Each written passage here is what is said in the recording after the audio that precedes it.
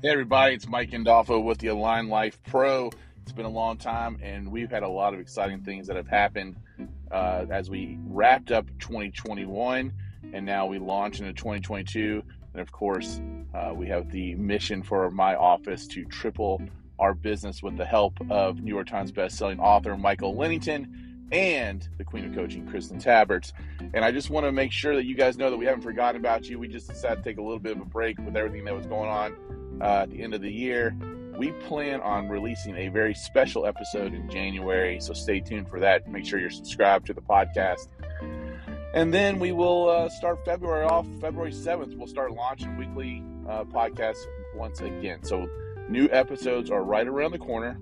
In the meantime, if you have not bought a copy of Michael Lennington's new book, Michael Lennington and Brian Moran wrote a new book about accountability. It's available on Amazon.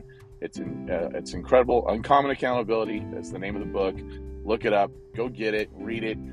Send us your questions, and we'll answer them. Maybe even live on the podcast.